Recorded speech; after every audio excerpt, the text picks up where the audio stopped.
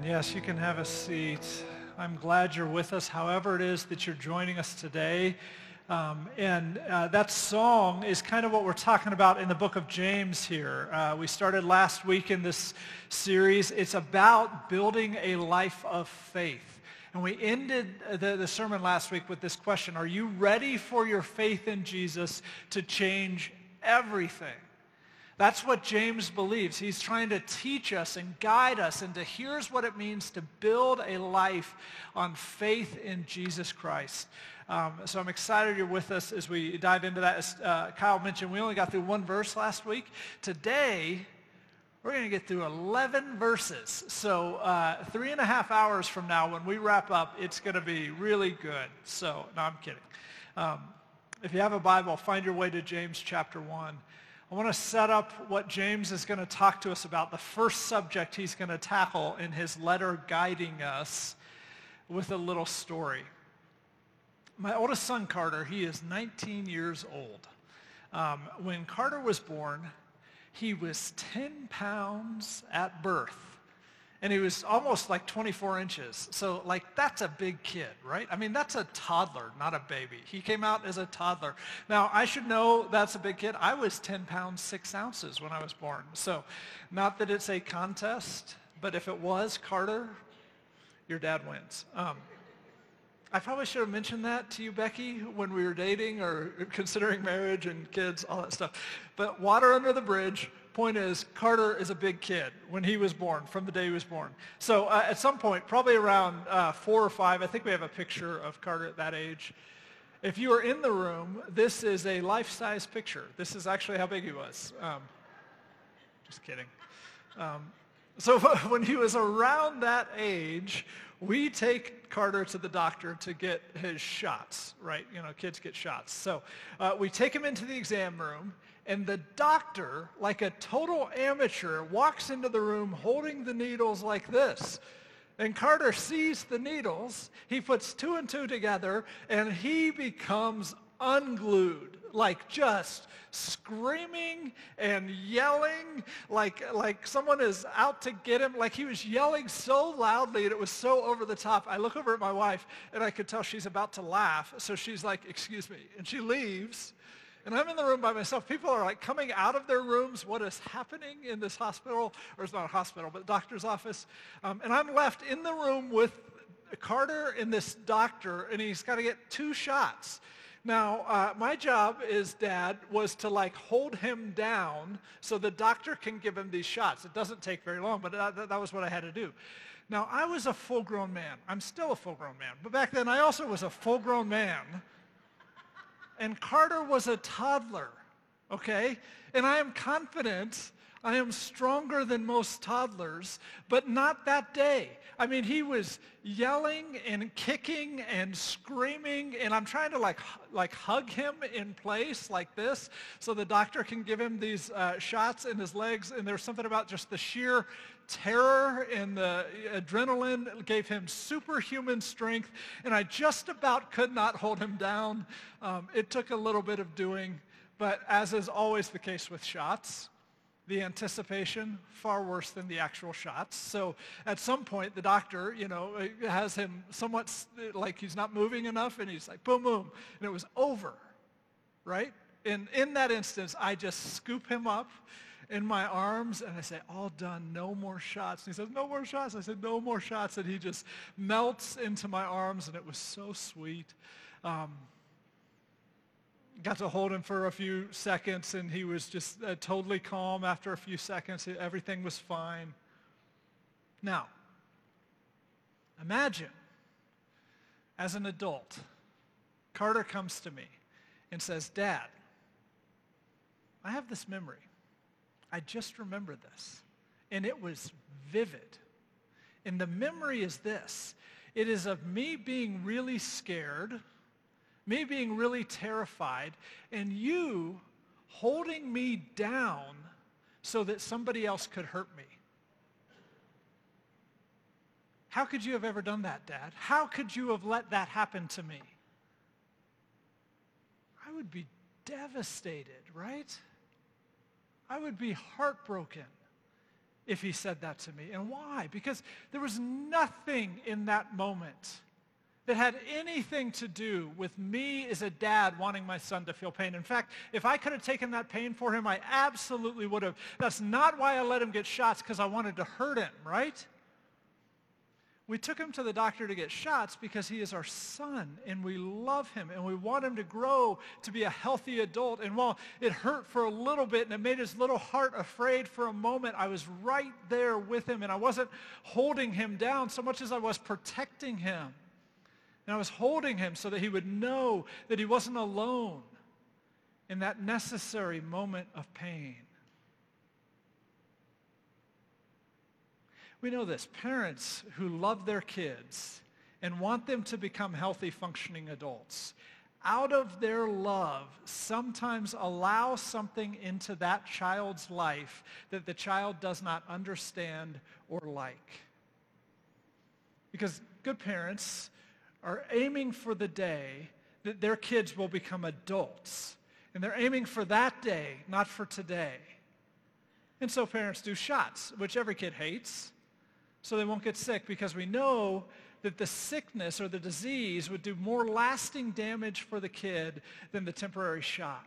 So out of my deep love for Carter, out of my desire for him to grow healthy, I held him down and let the doctor give him a shot. Do you think that God, our Heavenly Father, would love you and I any differently? Here's what we need to know about God today. This is what James is going to tell us. God really, really, really wants you to grow strong and healthy in your faith. That is what he is aiming for. God doesn't just want you to have faith. That was never the deal. Believe in me. Great. Now just figure it out. That was never the deal. What he wants is to create in you something that is special, that is strong. He sees what one day you will become, and that means he might love you enough to allow something in your life that you will not understand or like, so that you can grow into that thing that you were always destined to be. That's what James thinks we need to understand about God. The great theologian N.T. Wright says it this way: those who follow Jesus are not supposed to simply survive. They're supposed to count, to make a difference in the world, whether through the quiet daily witness of a faithful and gentle life, or the chance given to some to speak and act in a way which reveals the gospel to many others. For all of that, we need to become strong, to face up to the challenge. That's what James believes about God. And as our guide for the spiritual life, James is going to try to get us to understand this truth about God, that God longs to create in us a faith that is strong, that is potent, that is full grown. He's not content with a faith in us that's weak and lame, and James wants to show us how God would create it. So turn in your Bible to James chapter 1, verse 2. Here's what he writes. By the way, I'm reading out of our James guide. These are available in the gathering place, or you can get them online. It's the English Standard Version. Your version might be different. That's okay. We'll figure it out. But James 1, verse 2. James writes, "Count it all joy, my brothers, when you meet trials of various kinds. For you know that the testing of your faith produces steadfastness. And let steadfastness have its full effect, that you may be perfect and complete, lacking in nothing."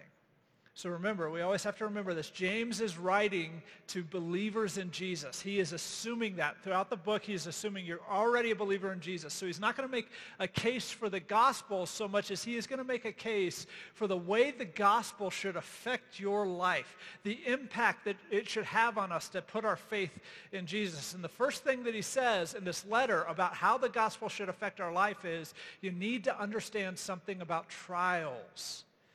Now, he uses a Greek word for trials that is pretty broad. It just means hard times. It could be suffering. It could be temptations. It could be persecution. It could be just like anything that makes you kind of pause and start to second guess or abandon your faith. Anything that tempts you to second guess your faith. James says you need to understand that those things, those hard times, those trials, they exist for a purpose.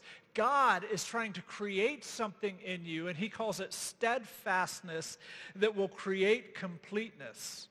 Now, some translations say patience or perseverance, but let me be clear. He's not talking about like the quality that helps us sit patiently in a waiting room. That's not what he's talking about here. When he says patience or steadfastness, it's more like the quality that helps you complete a marathon. That's what he's talking about. It is that inner churning of soul that does not ever give up. James says that's what God's trying to create in you. That sort of strength of faith. And he says trials are a part of that creation act. He continues. Look at verse 5. If any of you lacks wisdom, let him ask God, who gives generously to all without reproach, and it will be given him. But let him ask in faith with no doubting, for the one who doubts is like a wave of the sea that's driven and tossed by the wind. For that person must not suppose he will receive anything from the Lord. He's a double-minded man, unstable in all of his ways. Now, it seems like he's changed the subject here, but he really hasn't. The wisdom that he's talking about is connected to the trial. And so what he's saying is he's talking about being able to understand what it is that God is doing in the midst of this difficult moment. He says, listen, if you ask God about that, he is eager, he is generous, he is dying to give you insight as to what he is doing in that moment. But then he throws in this passage or these sentences about doubt. And it's easy to read that kind of as like this very aggressive attack on doubt. Like James is saying, don't you doubt, you weak-willed doubting. But why would God give a doubter like you anything? Like that's how he's talking to us. But I think when we read the Bible with that tone of voice, it says probably more about us and about the spiritual tradition that we were raised in than it does actually about the biblical authors, because I don't think James is being mean here at all. I think what James is really doing here is he is just telling us the truth. He's being honest about something that he wants us to understand. Sometimes you and I doubt our security and our identity in God. Right? That is just true of all of us. Sometimes we doubt it. God says, you are my beloved child. With you I am well pleased. And sometimes we respond like, oh, look at all this junk in my life. How could you really love someone like me, God? How could you really accept me? And we kind of project that inner insecurity that all humans carry onto the totally secure God, as if that's in him, when it's really in us. Instead of trusting with confidence our identity in Christ, we project that onto God. And I think what James is saying is he's just being honest. He says, hey, in those moments, it's like you've become double-minded.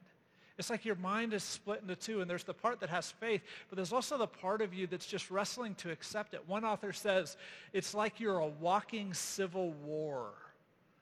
Can you relate to that at all? Our heart in those moments get tossed around by circumstances, gets tossed around by the pain that we experience, gets tossed around by the brokenness that we've experienced. I've been there. I'm sure you've been there too, that walking civil war quality. And I think what James is trying to say to us is, listen, in those moments, it's very hard to discern what God is doing. Maybe if you were to say this in the positive, you would say it this way: believing you are who God says you are, even when you face trials, will help you understand what God is doing in the midst of those trials.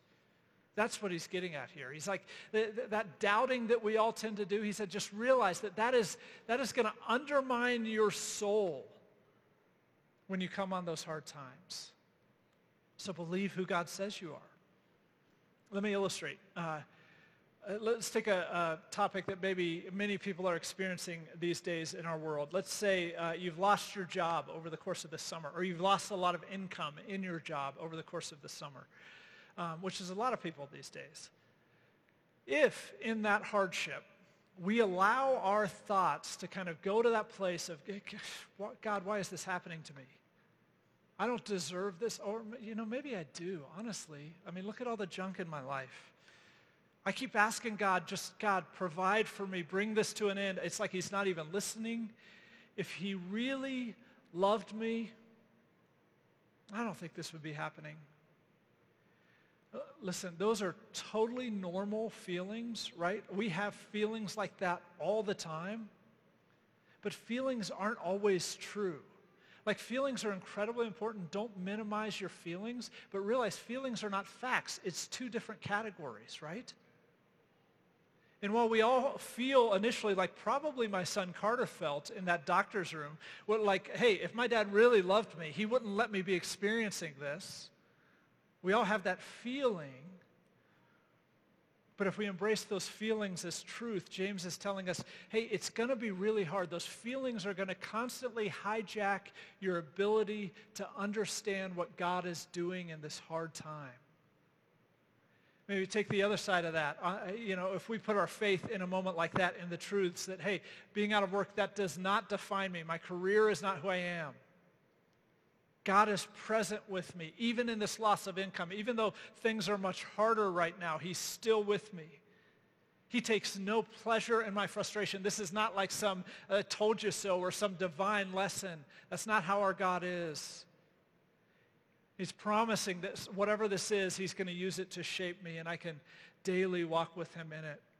And if we hold on to truths like that, James says, that's going to help you. It's going to be a foundation for you. And you'll begin to understand what he's doing in that trial. So I don't think he's being harsh. I just think in his deep love for us, James, as our guide, is trying to help us navigate what he knows will happen, that inner civil war that happens when we suffer through trials. And he's saying, listen, don't let yourselves be tossed around by those feelings. You are secure. You are who God says you are. Even in those hard moments, there's purpose. Now he continues, and it's going to look again like he changes the subject, but he's not. This is all in the same category. Look at verse 9. Let the lowly brother boast in his exaltation, and the rich in his humiliation, because like a flower of the grass, he will pass away. For the sun rises with its scorching heat and withers the grass. Its flower falls and its beauty perishes. So also will the rich man fade away in the midst of his pursuits. Pause right there. Again, I think he's challenging the narrative that sometimes is at work within us. And he's saying, listen, don't buy this narrative that the world will tell you about your value, about what matters. And he flips it on his head, and it's like he says, listen, in the kingdom, sometimes the poor is going to be exalted and the rich will be humiliated. And I don't think he's trying to start class warfare here. That's not what he's doing. He's just trying to help us understand that what God is trying to create in us, it cannot be judged by how well we appear to be doing. He's saying, don't just get that out of your head. That's not what this is about.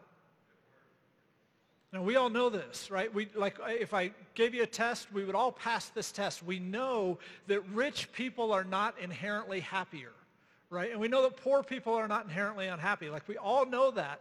But also, we're Americans. And there's nothing more American than the statement, if I just had a little more. Like, if I just had a little more, then... The truth is, then nothing, right? If we just had a little more, then it'd be a little bit more after that. And we have this thing that we do as Americans, it's not just us, but it's especially us, where we just kind of keep moving the finish line further down the track. And we never actually cross it. It's just a little bit further. And that's why James says the rich will die in their pursuits, because there's no end to that pursuit because you keep moving the finish line. And so that little bit more, little bit more, little bit more, he says they're going to die in that. And James is trying to save us from that sort of pursuit. He says that's not what your life is to be about. That's not what God is trying to create in you. It's just one day you'll cross that finish line. He says God is not about creating the appearance of anything in you. He is about creating the substance of something in you that will not fade, that will be eternal, that will be a strength of faith. That's what God is about creating. And you can't judge that based on how you appear to be doing. He ends this section with this sentence, and I told you last week, James is going to push us around some. Like, he's going to challenge us, right? He's going to challenge us. Verse 12. Blessed is the man who remains steadfast under trial, for when he has stood the test, he'll receive the crown of life which God has promised to those who love him.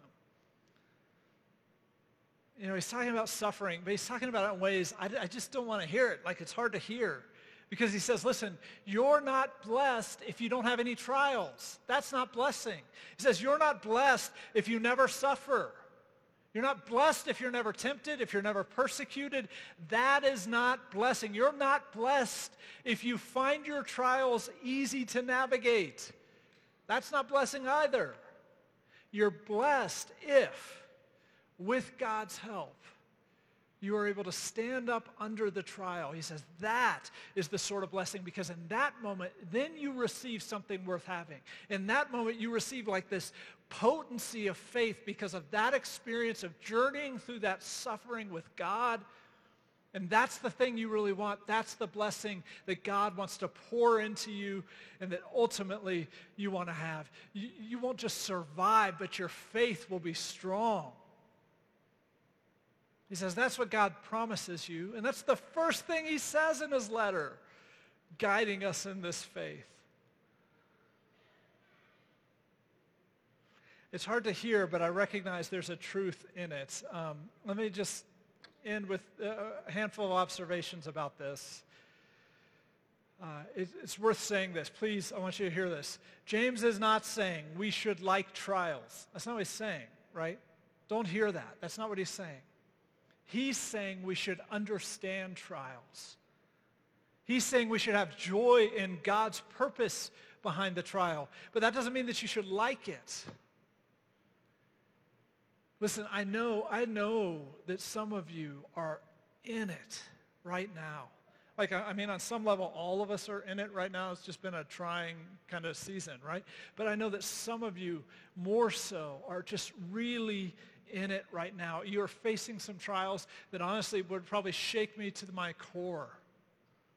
James faced some challenges that would shake all of us to our core. And so he's not saying, hey, count it all joy. It's no big deal. Everybody suffers. It's no big deal. Just don't worry about it.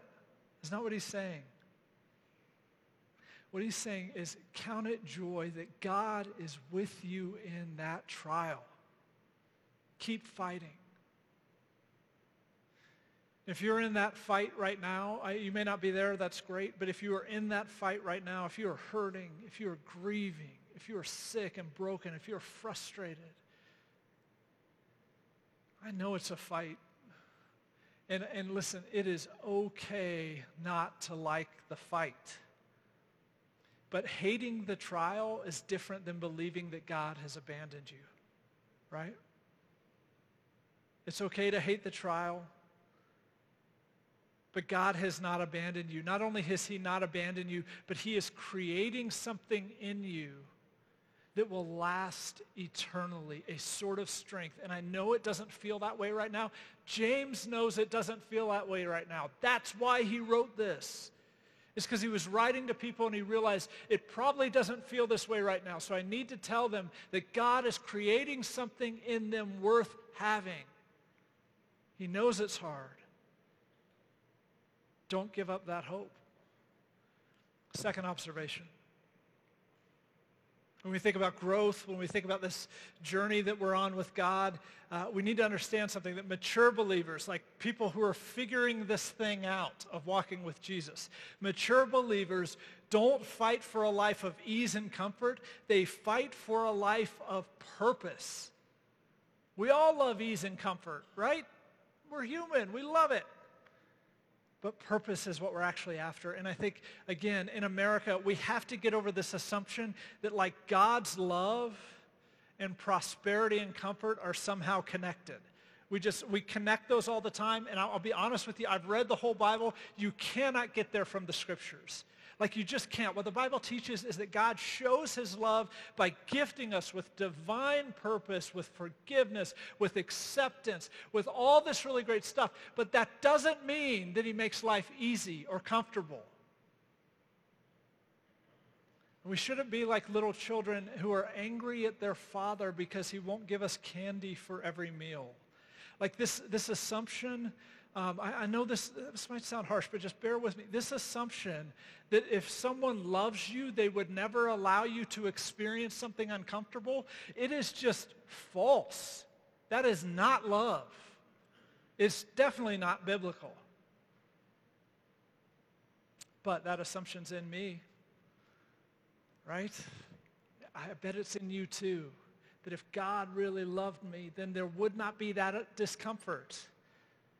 James is trying to get us to understand, listen, God's love, it is a purposeful love. He is deeply generous. He is a deeply generous God, but he is not a patronizing God who wastes our time by giving us everything we want. That's not who he's ever been. Instead, he pours into us things that will create a potent faith that is healthy and that will last. And James is wanting us to turn the page and understand that's what our Heavenly Father is always about. Last thing I'll mention, just an observation about this passage, and I'll close with this.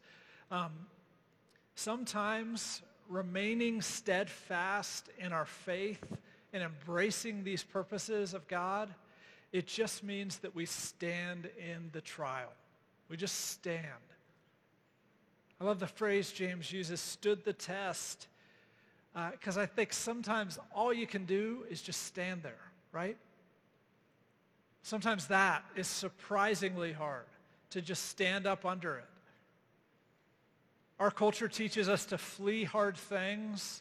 Our culture teaches us that hard things should be escaped. James is trying to teach us sometimes you just got to stay in it. Sometimes you just got to stand with God in it. Just stand there.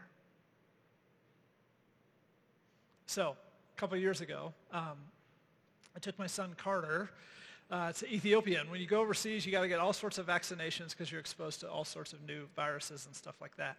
And only now, Carter was a teenager when I took him. And he's as big as I am now, right? And as hard as it was to hold Carter down when he was 4 or 5, I have zero chance right now. In fact, he could probably hold me down. There'd be nothing I could do about it. I don't know. He's just a big kid. He's strong. So we go to the doctor. I'm a little nervous because I'm remembering this. But he's a man. He understands the purpose behind shots. We go to the doctor. The nurse walks in holding the needles like this. Why do they do it? Like you should hide them and bring them out at the last second, right? But she walks in with the needles. And before I could say anything, she says, okay, who's first?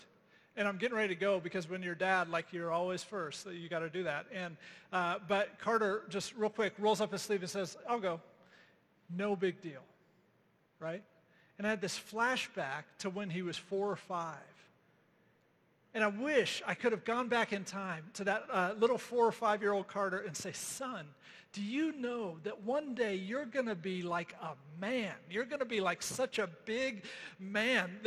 This thing that now just fills your heart with fear and terror is going to be no big deal. I'm just going to do it. Carter is 19 today. He is a full-grown man. I see him do hard things like all the time. And I look at him sometimes and I think, you know, that actually is the dream. Like I loved when he was 4 or 5. I loved when he'd let me hold him and he'd cry in my arms. But I didn't want to have a perpetual 5-year-old. I was trying to raise a man. That's what I was aimed at. I was trying to raise a man who was strong enough to handle this life. That's why, as his parents, we let him experience uncomfortable things like shots. And I just want you to consider that maybe this is what God is doing here in you. He is trying to grow you into something that is strong and purposeful, something that you'd hardly believe it if I could tell you that one day in your faith you'd be this strong. We're able to tolerate uncomfortable things to pursue what God has for us. This is what we need to know about our Heavenly Father, is He doesn't want to have perpetual 5-year-old believers. He wants in us strength, and that means that He is sometimes going to allow in us uncomfortable things. We don't have to like that, but sometimes we have to be willing to roll up our sleeve and just stand there and stay in it with Him. James is a good guide. He wants our faith to change. It has totally changed his life. He wants it to change ours. And so he starts this guidance with this amazing truth. God will use things in our life that we may not understand, things in our life we may not like, to create in us a sort of completeness that we were destined for, that we long for. Would we expect anything else from a God who loves us like a father? I want to pray over us. I want to just ask this. Would you stand where you are? Even if you're at home, even if you're at FH, stand up with me. I just want to ask, if you're in it right now, if you're feeling one of those trials, one of those hard times, I want to pray over you. Maybe just hold your hands out if you would feel comfortable doing that. And let me pray this prayer over you. Lord, we come to you with all these trials that we're holding, all this stuff we're trying to stand up under. We know that you see it. We know that you take no joy in our pain. And so, God, whatever that trial is, we just want to trust you with it, that there's purpose in it, that there's something that you're creating in us that we desperately need, that you're not punishing us, but that you're building us. And we put all of our faith in that truth, Lord. We trust you with it. We love you.